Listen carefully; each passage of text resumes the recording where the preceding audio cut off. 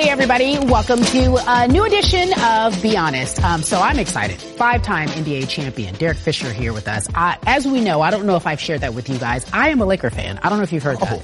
This just in. Breaking news. Okay. Another reason to have you on the show. Yeah. Yes. But most importantly, we know who you are and what you've accomplished. You've coached in the league. You now have a new role. Let's talk about that. He is the new head coach of the Los Angeles Sparks, right across the street where you guys play from where we are filming this. Tell me about how that all came about. Oh, man. Years in the making, honestly. Really? Yeah, I think having an appreciation and a love and support for the women's game for many, many years. I was reading an article, Kevin Garnett was commenting about how Dawn Staley impacted him as a player and inspired by the way she led and played the game. And I had a very similar experience.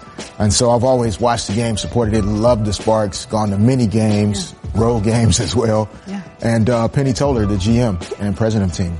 We've been close for years. And a couple times we talked about it, thought about it, and this time the timing was right. Okay, so you said you were impacted by the women's game as well, much like Kevin Garnett said Dawn Staley impacted him. What was the experience for you? Well, I think for me, growing up in a household, my mom and dad both played and loved basketball in school and kind of, as young adults. And then when we watched basketball in the house, like there wasn't a difference in gender. We watched women's games, we watched men's games. My younger sister played in high school till she fell in love, and you know how that goes sometimes. Yeah. And so basketball was it was our thing as a family, and we didn't define it or try and separate the men's game or the women's game. And Pat Summitt, who is my all-time favorite in terms of coaching. I mean, one could argue. She's a legend, period. The best, regardless of the men's or women's game. And so I just I don't see, having this role now as like somehow it's different than what I would be doing if I were coaching and teaching men.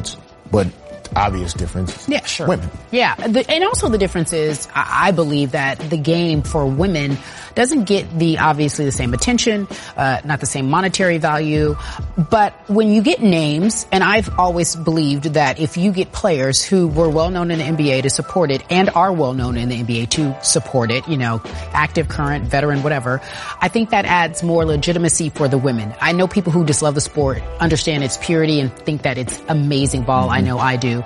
But having you as the head coach, I believe adds a special, je ne sais quoi for the Sparks. And I've had Candace on this show. She was my very first guest. So talk to me about that. I know she was a huge supporter of having you on, and she was excited that you were coaching the Sparks. Talk to me about her as a leader. We got NECA. You have so many great people on that team. Tell me about it. From the beginning of what you just stated, my experience with that in terms of, like you said, to be involved is one thing, and then sometimes the right voice or the right person being involved is a little bit different. For me, when my daughter was diagnosed with retinoblastoma at the age of 10 months, got interviewed after this Utah Jazz game up here, and I just kind of from the heart spoke about retinoblastoma. Families, please take your kids to get their eyes checked so you don't miss anything. Sure. It was almost too late for us. We don't want that to happen to you. And doctors in the field of pediatric cancer, eye cancer, retinoblastoma, said that having an athlete, of course, make comments about this raised the level. So for me, I just find a connection in what you said about now having this opportunity to be involved in the WNBA. Hopefully, whether directly, indirectly, overtly, not so overtly. You bring a different being involved, a different attention to it that wasn't there before. Ultimately, will be a positive thing. Okay. And so, having players like Candace Parker and Nneka Ogwumike and Chelsea Gray, like that, of course, makes it easier. Any coach on any level needs really good players, and not only good and great players, but great people, high character. Definitely. You know what I mean? Love their jobs. Definitely. See themselves as more than athletes. And so I think our locker room is going to be a great locker room to be a part of, for a guy like myself that takes, what we do seriously. Like it's a sport and it's a game. but I think there's a way to go about it that separates the great ones, and I'm excited about this opportunity. I think about you in so many different ways because I remember walking up to you at the ESPYs and being like, hey, so when you coming back to the Lakers? It was just me. I think you were OKC at the time. And then I've watched your career. You've transitioned. You were a coach. And obviously we have to talk about your resiliency, because if you had to do it differently when you were with the Knicks, would you have?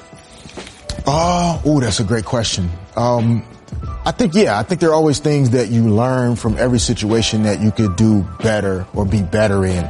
And that I'm excited about having the opportunity to explore now. And I think communication would be the first thing. Mm-hmm. More communication from me in terms of asking more questions, understanding more about, okay, what's the vision here? What are we trying to accomplish? If I accept this job, do I have to run the triangle offense? You know, what are our plans in terms of personnel? Okay, are we keeping Carmelo? Are we not keeping Carmelo? So many more things to talk about, discuss, ask, understand. Did you feel like you didn't have the power to ask those questions? I often find when you get your first real big break, you're happy to have it, so you go with the flow. But it is, as mentioned, just as important for you to interview as they are interviewing you. Correct. And I didn't understand that. Not that I didn't have the power, but maybe just not the experience, the awareness to understand that, like you said, it's as much of me interviewing and asking the right questions to make sure that this is the right fit. But I wouldn't change it because it leads to me being here now. Of course. The mistakes, the failures, the losses, the questions, whatever, it all adds to your maturity, your development as a person, and now as a coach. Like I feel better prepared. Yeah. You talk about everything, and this is what the show is about: your mistakes, your failures, your successes. That builds you as to who you are.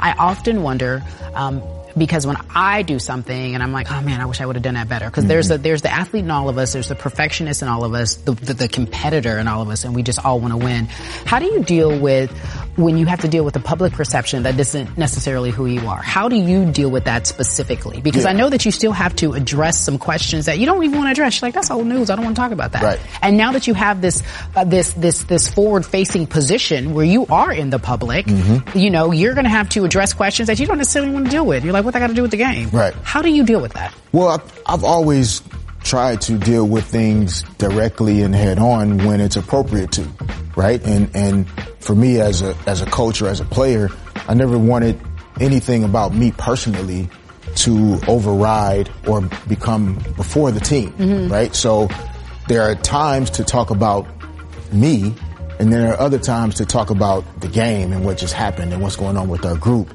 And so you manage it the best way you can from that perspective. But I don't run from much. I typically was. I don't remember you bowled in front. Yeah. You never had a problem. After games, losses or whatever, as a player and as a coach. Being a leader comes with criticism and questions, and people may not always like your decisions. They may not agree with them. They would have done it differently if they were you. But that's just kind of life. So, it kind of comes with the territory. I've always, whether I wanted to, been in the role of leader. Yeah. And so I'm comfortable in that space. I say that to you because, and this is me speaking candidly.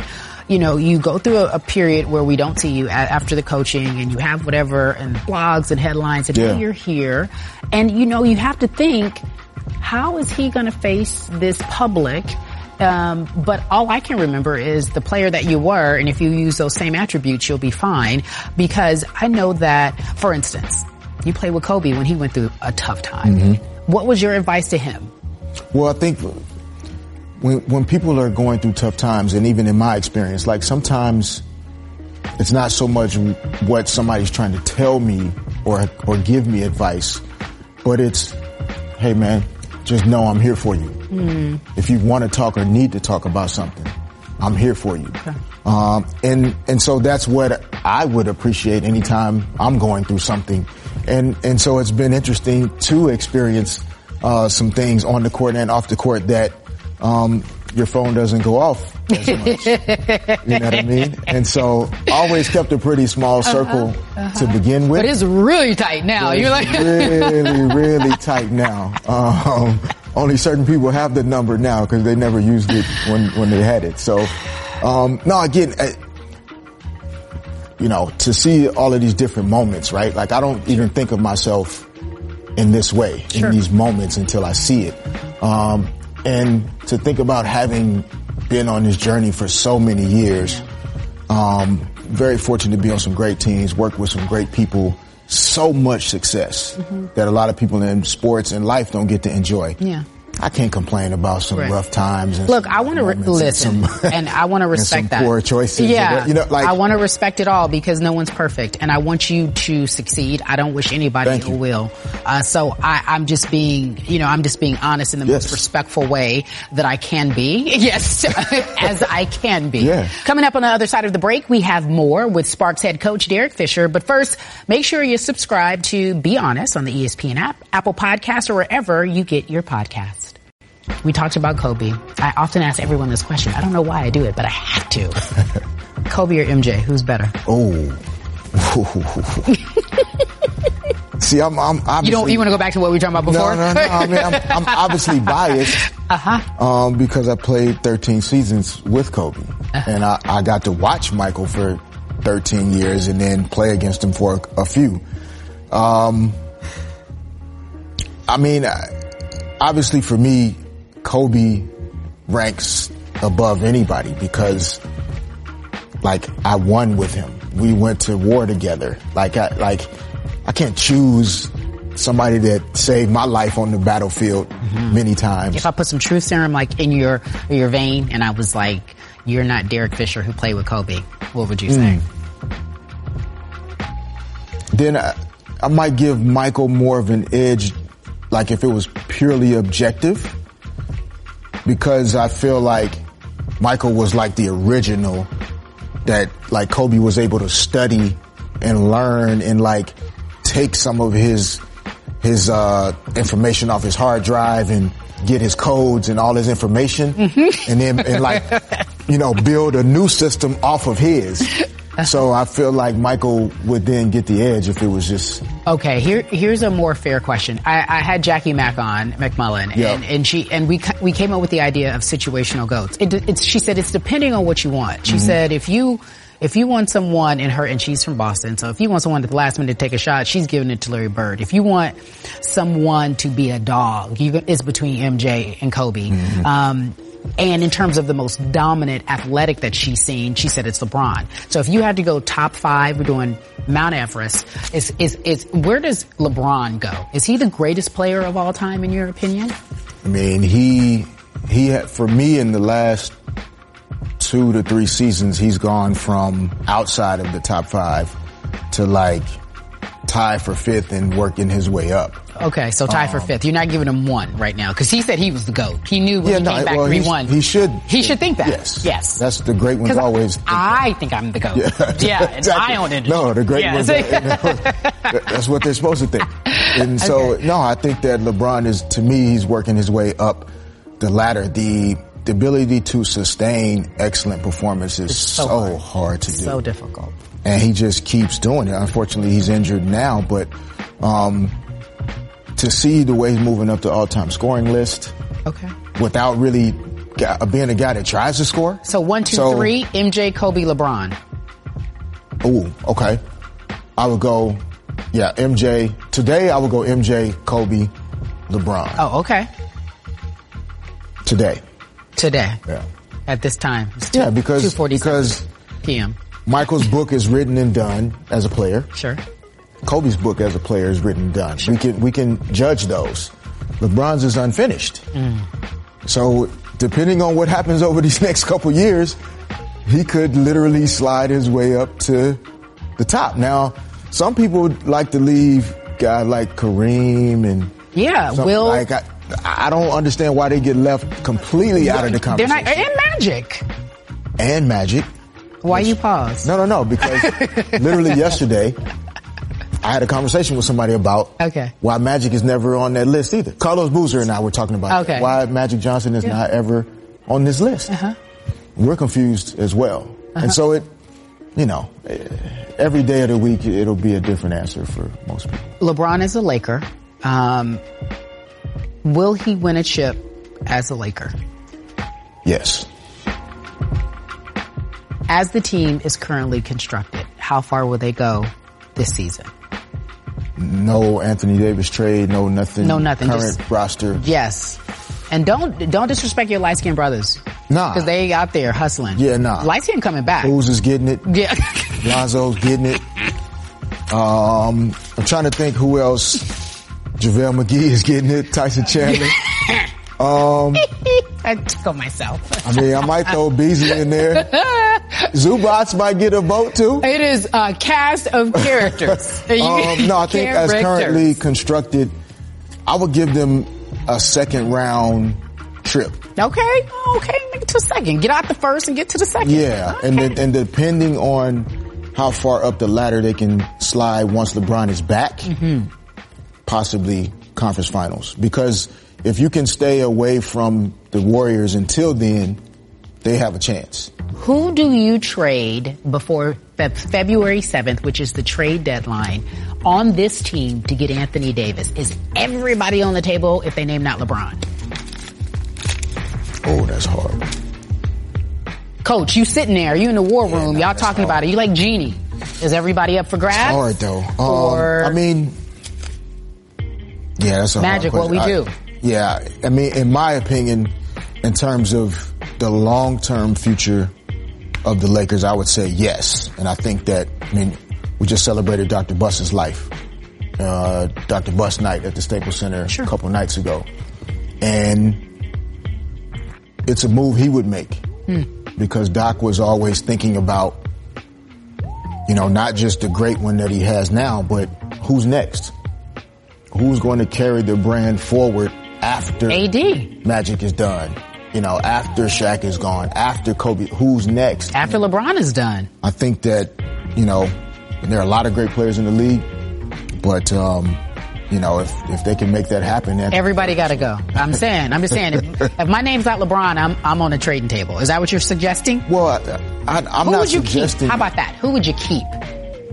If you could keep one, which one would you keep?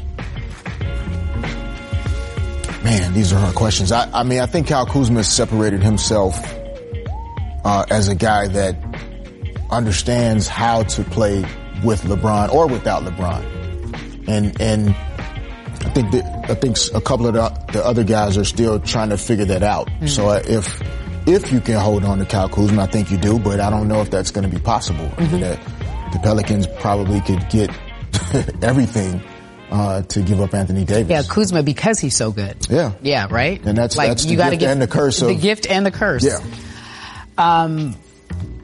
Kevin Durant, let's turn our attention there. Because I'm looking at this free agency class, and you've got some superstars. You have some possibility of some superstars, right? If you had a choice to take Klay Thompson or Kevin Durant, in terms of, and I'm not just referring to Lakers, but if in terms of you're Golden State Warriors, you got this great team, who would you focus on? Would you keep Klay? Or would you gamble that Klay would stay for less money and focus on Kevin Durant? I would probably focus more on Klay. Why? Because from what I can gather, and this is what I would hope to build here in LA on the women's side, right, is that Klay has built what the Golden State Warriors are. Exactly. You don't just all of a sudden fall in love with the new guy. Right. As great as he is, I think you reward Klay Thompson for what he has helped you build and establish. And then the person that's kind of needing to figure out how does he fit into what was there when he showed up in terms of Kevin, it's more his responsibility to find a number or a contract that'll work with these other guys being re-signed, etc. So that's just me. But these are legit questions. I ask you all this because this plays into your acumen as a head coach, whether it be for the Knicks or for the Sparks. People want to know how you think, how you feel about certain players and their contributions, and quite frankly, painting with broader strokes, like the bigger picture of what you want to do for a team that has some really good players, but there are times where you got to make tough decisions. Like, you're not going to be able to please everybody. No, that's correct. You got to make tough decisions. That comes with it. I mean, you hit, like, for example, Liz Cambage and Maya Moore, two players in the WNBA that are expressing a desire to find a new home. And those are tough decisions for Dallas to have to make, or Minnesota. You think Maya coming to LA? Is that what you're trying to tell me? No, I don't know that. Maya, you come to LA? I would love to have figured that out. She's one of the greatest to ever do it. Yeah. But yes, these are tough decisions to have to make. And if you do get a phone call, who are you willing to have a conversation about giving up? We have great players on our roster. I wouldn't want to give up anybody. But then when you start talking about Maya Moore and like certain players, it's hard to ignore their greatness and say, no, we don't want to do it. Derek, do you want to discuss this? I'm here. Let me drop some. Give me a pen. I can help. I can crunch some numbers. Do you need me to crunch any numbers for y'all? Penny. You need me to? No? She'll figure it out. Okay. I trust her judgment. She has some rings to show for her judgment. This is true. I will say this, before we go. Thank you so much, first of all, for coming on Be Honest. Of course. Thanks for having me. They're top to bottom. I wish you nothing but the best. Obviously, success with this team on and off the court. And it's going to take a lot. And I think that you have what it takes. So hopefully we'll see you after the season is over with a chip, perhaps. Yeah. I mean, can I claim that? That is the plan. I don't mind you putting it in the universe. Just put it out there. Speak it into existence. I like it. The head coach of the Sparks, his name is Derek Fisher. He's a 5-time NBA champion. One of my favorite teams. I don't know if you heard, I like the Lakers. Thank you so much for being with Be Honest. Thanks for having me. Appreciate it. See you next time. I hope you enjoyed this edition of Be Honest. Derek Fisher, he kept it funky. I appreciate it. And guys, guess what? I wish him the best. I hope you do. Like, let's wish everyone the best. Most specifically, or more specifically, the Sparks. That's also one of my favorite teams. I'm a homer. I don't want to hear about it. At me if you need to. Thanks for listening to this edition of Be Honest.